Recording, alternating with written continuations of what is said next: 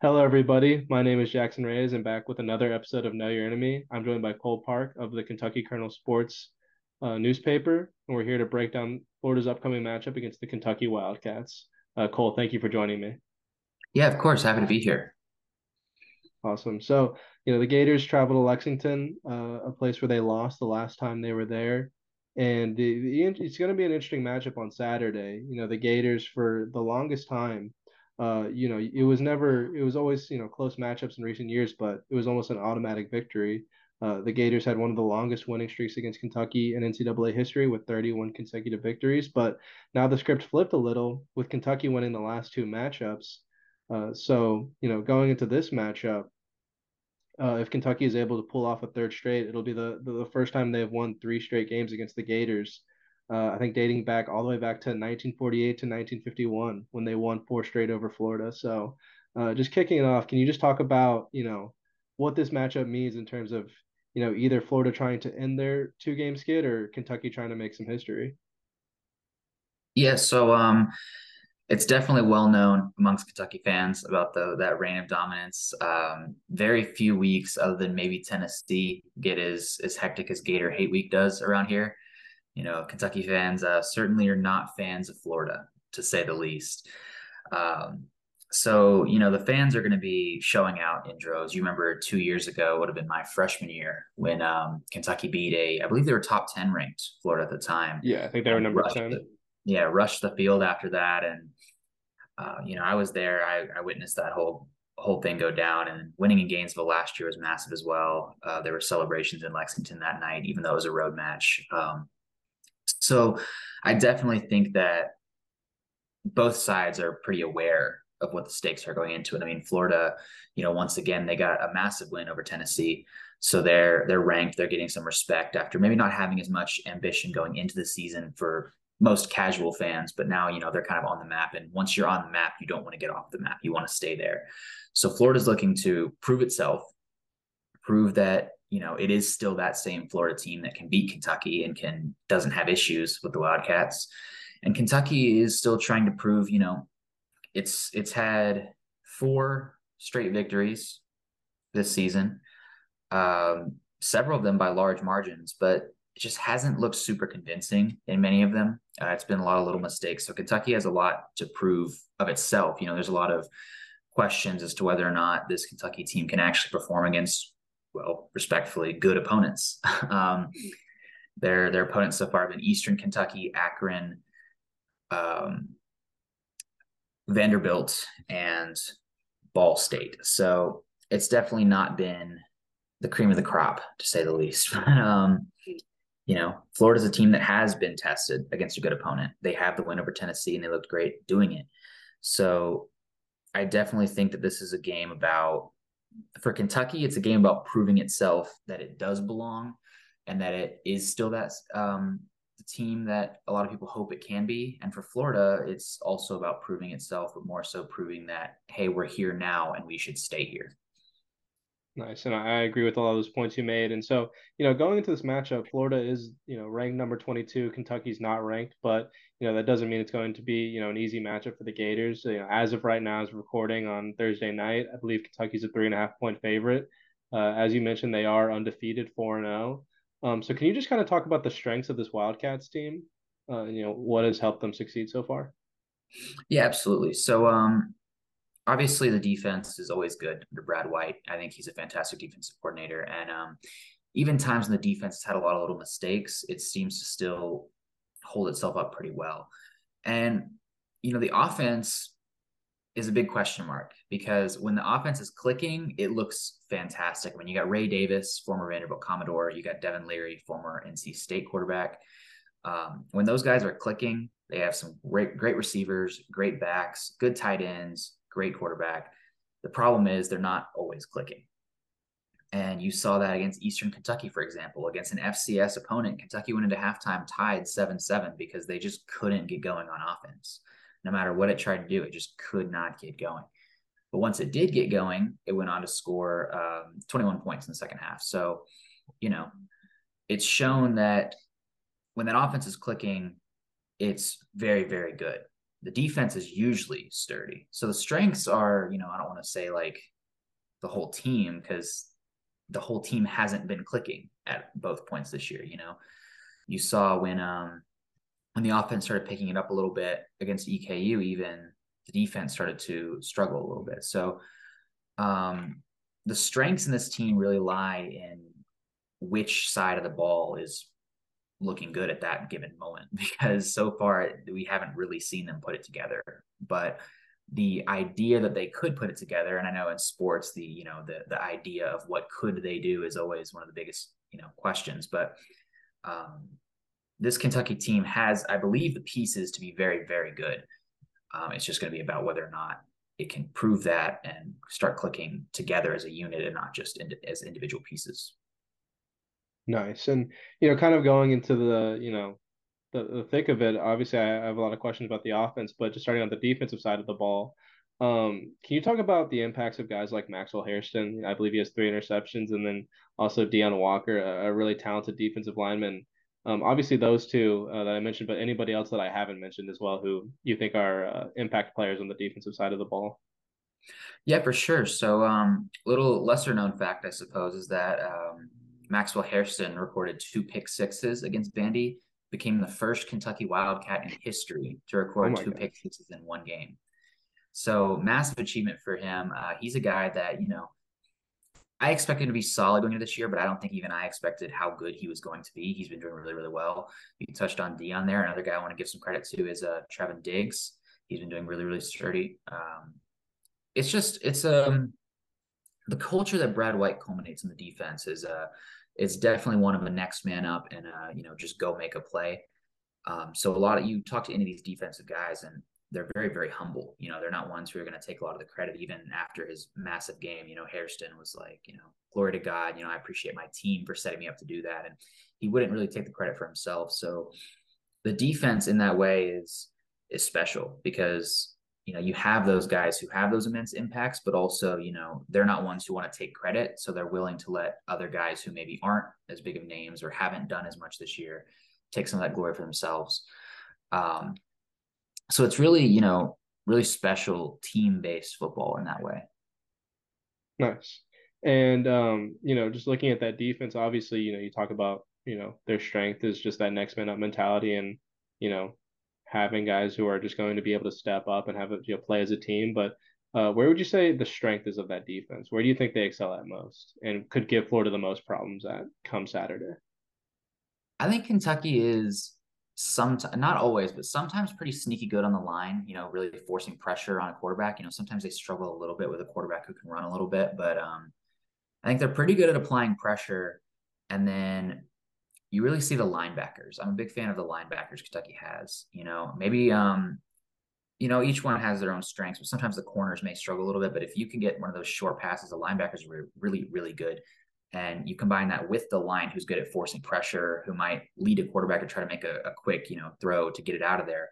Well, you got those linebackers. So it's really the combination of a strong D line and a really good linebacker group that I think is what makes this team so dangerous. Is that they put pressure on the quarterback, make the quarterback start panicking a little bit to try to make I got to get the ball out of this pocket and hopefully throw it to one of those linebackers.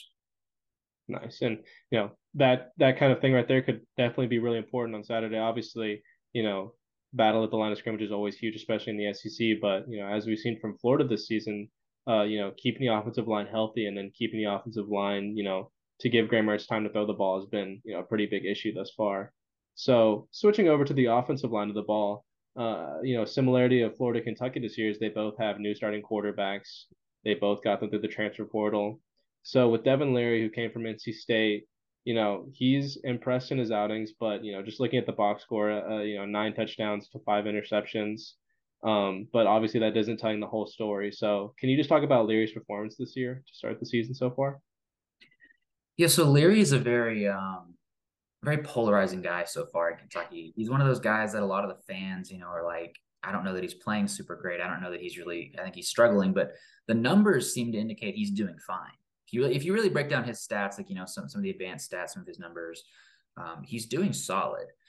The big thing is something that I don't think stats track as well, and it's something that offensive coordinator Liam Cohen talked about after EKU, for example, is his confidence.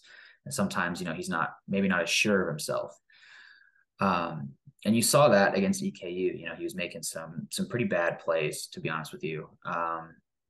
And he just wasn't really sure of himself, but that was something he himself corrected. They didn't pull him aside and talk to him. That was something he himself fixed at halftime and came out ready to play. So I think that one of the biggest things with him is going into such a big matchup, the biggest match Kentucky's played this year. How confident is he going to be in his ability, and how much is he going to trust his team, to make some of those plays? And giving him a little bit of slack too. Some of those interceptions, not all of them, but some of them, I've heard that Will Levis used to throw the ball really, really hard. He had a rocket. Leary does not as much. So you have a lot of these wide receivers who are more used to having to try to catch a rocket, and they catch a normally thrown football. Sometimes maybe they, bounces off their hands. They're grabbing too tight. They're grabbing too hard. And you've seen a couple plays this year where a ball has been tipped up and picked off, which anytime I see a ball get tipped up and picked off, I usually am not going to blame the quarterback for that, because there's not a whole lot they can do once the ball's in the air there. So I don't think all of those interceptions have been his fault necessarily. I feel like a broken record. I said that about Levis as well for the opposite reason, actually. But I think that the biggest thing for him is going to be his confidence and how well he trusts in his team to make plays. Nice. And then, sort of using that to transition, obviously there have been sort of some question marks about Devin Leary, just about his play, where obviously you mentioned, he's been kind of a polarizing figure, but, looking at the rest of this offense, they return a lot of veteran, key players who have, really excelled to start this season. Starting it with Leary's receiver room, guys like Tavion Robinson, Dane Key. I know Dane Key was a guy who played great against Florida last season when they won in Gainesville, had 3 receptions, 83 yards, and the touchdown. Can you talk about the impact of those guys and the sort of threat they could pose against a young Gator secondary? Yeah, absolutely. So I think Tavion, Dane, and then Barryon. Dane and Barryon a little bit more similar, but all three have a different thing they really bring to the table. Tavion is a guy who's a veteran, transferred here from Virginia Tech. I believe he's a fifth year now. And he brings that veteran leadership, that stay calm mentality, don't get too worked up. Very solid, bring the ball down, hold on to it kind of guy. He's going to make you maybe not always a highlight necessarily, but he's going to make some great catches, and he's going to be very, very reliable. You saw that against EKU. I think he had two of the passing touchdowns himself out of the 4. Dane Key was a true freshman last year, had that massive play at Florida, like you mentioned. And, he's another guy who you can most 99% of the time, I'm going to say you can trust him that if he gets his hands on the ball, he's coming down with it, which is really, really important, especially for such a young guy. He's got a promising future ahead of him. He's really good at it. And then you look at Barryon Brown, same age, was a true freshman last year. Him and Dane Key are really, really close. My assistant, Samantha, actually wrote a lovely feature about it for our football preview about the brotherhood that they have. They both have like matching necklaces they have for each other, and it's pretty cool. They get along super great. Barryon's a guy, though. I mean, you saw it last year in the first game against Miami, Ohio. He got the ball on I want to say it was a kickoff, and he returned it getting up to like 20 plus miles an hour on his return. I mean, he's speedy. He's a guy that'll turn a 5-yard pass into a 12-yard pass, and you'll blink and you miss it. Like, how did he even get there? You know what I mean? Yeah. So, sometimes last year he had a little bit of trouble with some drops. Maybe he has to work on his hands a little bit, but if he gets a hold of that ball, he's going to run with it. And that's when he starts creating some real problems for opposing defenses. But the trick is each one of those you can plan for. Now, planning for all 3 of those at the same time, it's a little bit harder to do. You can try to do everything you can to make sure, all right, we got 2 guys on Barryon. We got this guy watching Dane. Well, now what do we do about Tavion? All right, well, let's move this guy over to Tavion. Well, now Barryon's wide open. So it's very, very tough to guard all 3 of those at the same time. They're not always on the field at the same time, but when they are, you've got 2 guys who you can almost guarantee you're going to bring it down, or one guy who is just going to get way more yardage than he has any business getting off of a standard catch. So I think that, the character those guys have and the special skills those guys have make it really, really tough and make Kentucky a team that, maybe doesn't always look great on offense, but when it does look great, can really unleash some explosive plays. Nice. And obviously, Billy Napier, he talked about trying to limit the Kentucky vertical threat in the game. But I think, moving on to my next question, the number one priority from this defense is to try and slow down that Wildcats run game. And so, can you talk about that, which is led by, Ray Davis, who's just an extremely talented running back? Yeah, absolutely. So Ray Davis is by far the star. Vanderbilt running back last year just absolutely torched Kentucky in the Commodores' first win over the Wildcats in a decade. And then they went on to beat Florida after that. So I guess we're kind of in the same Yeah. boat in terms of losing to Vanderbilt last year. But we both saw what Ray Davis can do, and now he's in blue and white, and he's been fantastic this year. He's a guy who is going to get downhill yardage, even more than you'd expect him to sometimes. And he's not in an easy situation either. I mean, inheriting a program where he joins after Chris Rodriguez Jr., the all-time leading program rusher for Kentucky, who in turn joined after Benny Snell, who helped lead Kentucky to a Citrus Bowl back in 2018, I believe. So he comes here on the back of two really, really phenomenal running backs, and he's already been doing really, really good. Wildcat fans love Ray Davis. I remember it was like a little mini party when he announced he was coming here, even though a lot of people kind of figured he probably would. It was kind of rumored for a while, but when he actually committed to Kentucky, it was a big deal for a lot of people. Getting a guy of that caliber, especially knowing you're losing Rodriguez, was massive. But another thing I think Kentucky has a lot of Ray Davis and the other guys. I don't want to diss those other guys, but Yeah. you know, you'll see when you look at a box score, Kentucky a lot of times have like six different running backs they're using in a game, and like each one of those other ones will have like one or two carries a piece, but they'll get like 6 or 7 yards, and that's really important. It's kind of like that defensive mentality. We don't always care who's doing it as long as somebody does it. That next man up mentality is also existing in the running back room. We have a new running back coach this year. I wrote a little piece about that when he first joined because we got him and we also got a new offense or special teams coordinator. My apologies. Kentucky switched special teams and offensive coordinators this past off season.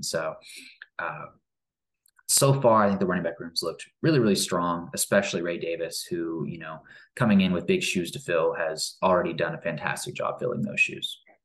Nice. Obviously, that offense poses a lot of threats to a younger Gator defense. So that'll be an interesting matchup this Saturday. So, going into my last two questions, my first one is, you've talked about a lot of the strengths of this Wildcats team. Obviously the Gators come in number 22 team in the country. You mentioned that huge win they had over Tennessee in the Swamp. What could you see being the key difference in this game that could lead to either a Wildcats victory or a Gators win? What do you think those one or two key things that if this happens, Kentucky's going to walk away with a win, or if this happens, the Gators snap the streak? Yeah, so I touched on a little bit earlier with Leary, but the big storyline this Kentucky team's had this year is the offense just not clicking a lot of the time or really, really struggling. A lot of times you see them come out really, really flat. And I think a team like Florida, maybe you can get away with that against Akron. Maybe you can get away with that against Eastern Kentucky. But I think a team like Florida is really going to punish you if you come out flat. A team like Florida is one that you don't want to get in a hole against because, especially once you get into these good SEC teams, getting in a hole can be all it takes. You saw 2 years ago against Tennessee, it was an offensive shootout for Kentucky. And what ended up being the actual difference in a 48-45 final was Kentucky's defense gave up a field goal right before halftime. So you look at something like that, and that's just a random example I pulled out of a hat. But, in the SEC, when you get into these really, really strong teams like Florida is this year, any mistake can cost you. And getting behind, even by three, can be the difference maker. So I think that a big difference or a big point of emphasis for Kentucky will be coming out and punching the Gators in the mouth early. Because if you let Florida get hot and you struggle a little bit and you don't really get going until the second half, you might already be in too big of a hole to come back from. You talked about a young Florida defense, but you look at the numbers and it's held pretty sturdy. It held Tennessee to 16. The worst it did was 24 against Utah, I think. Yeah. But those are strong numbers. I mean, Kentucky is a team that's averaging around like 30 something points a game, but also, like I said, they haven't played a ton of people yet either. So I imagine that's one that'll go down when you get into the Florida, Tennessee, Georgia, Alabama that they play this year. So brutal schedule for Kentucky. but yeah, I mean, my big point of emphasis will be how well does that offense come out, and then I would also say how well does Florida attack the UK secondary. Once you get beyond some of those linebackers, a lot of people were pretty surprised when Kentucky corner Carrington Valentine announced he was going to the draft last year. He did end up getting drafted, to his credit, but he was a guy that a lot of people expected to come back for one more year. And we did get a cornerback. I believe that was Hardaway from Cincinnati.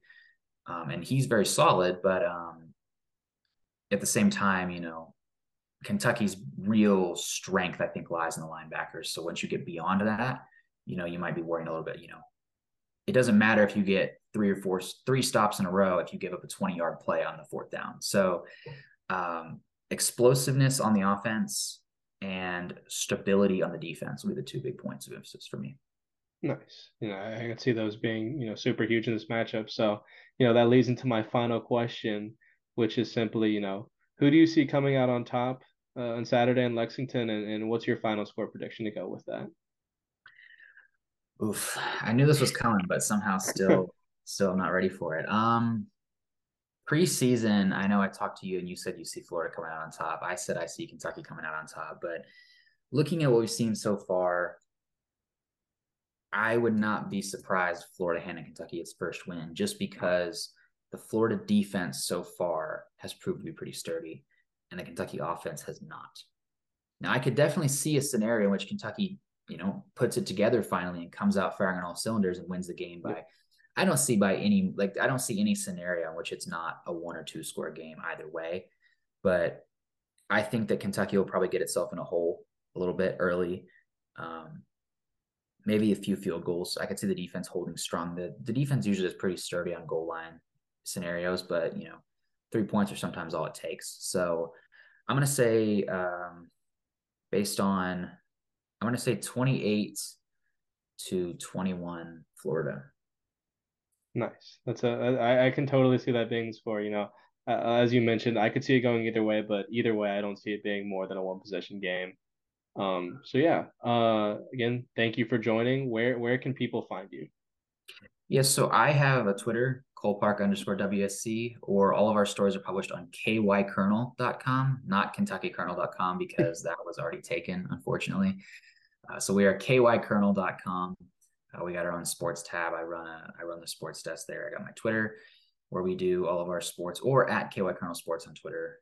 You want to plug the brand, I suppose. But I can find me in any of those places. All my stories get published to both sites, so that'll be a great place to find my content. Awesome. So, everyone tuning in, make sure to check Cole out. Again, thank you for joining me. This has been another episode of Know Your Enemy. Thank you.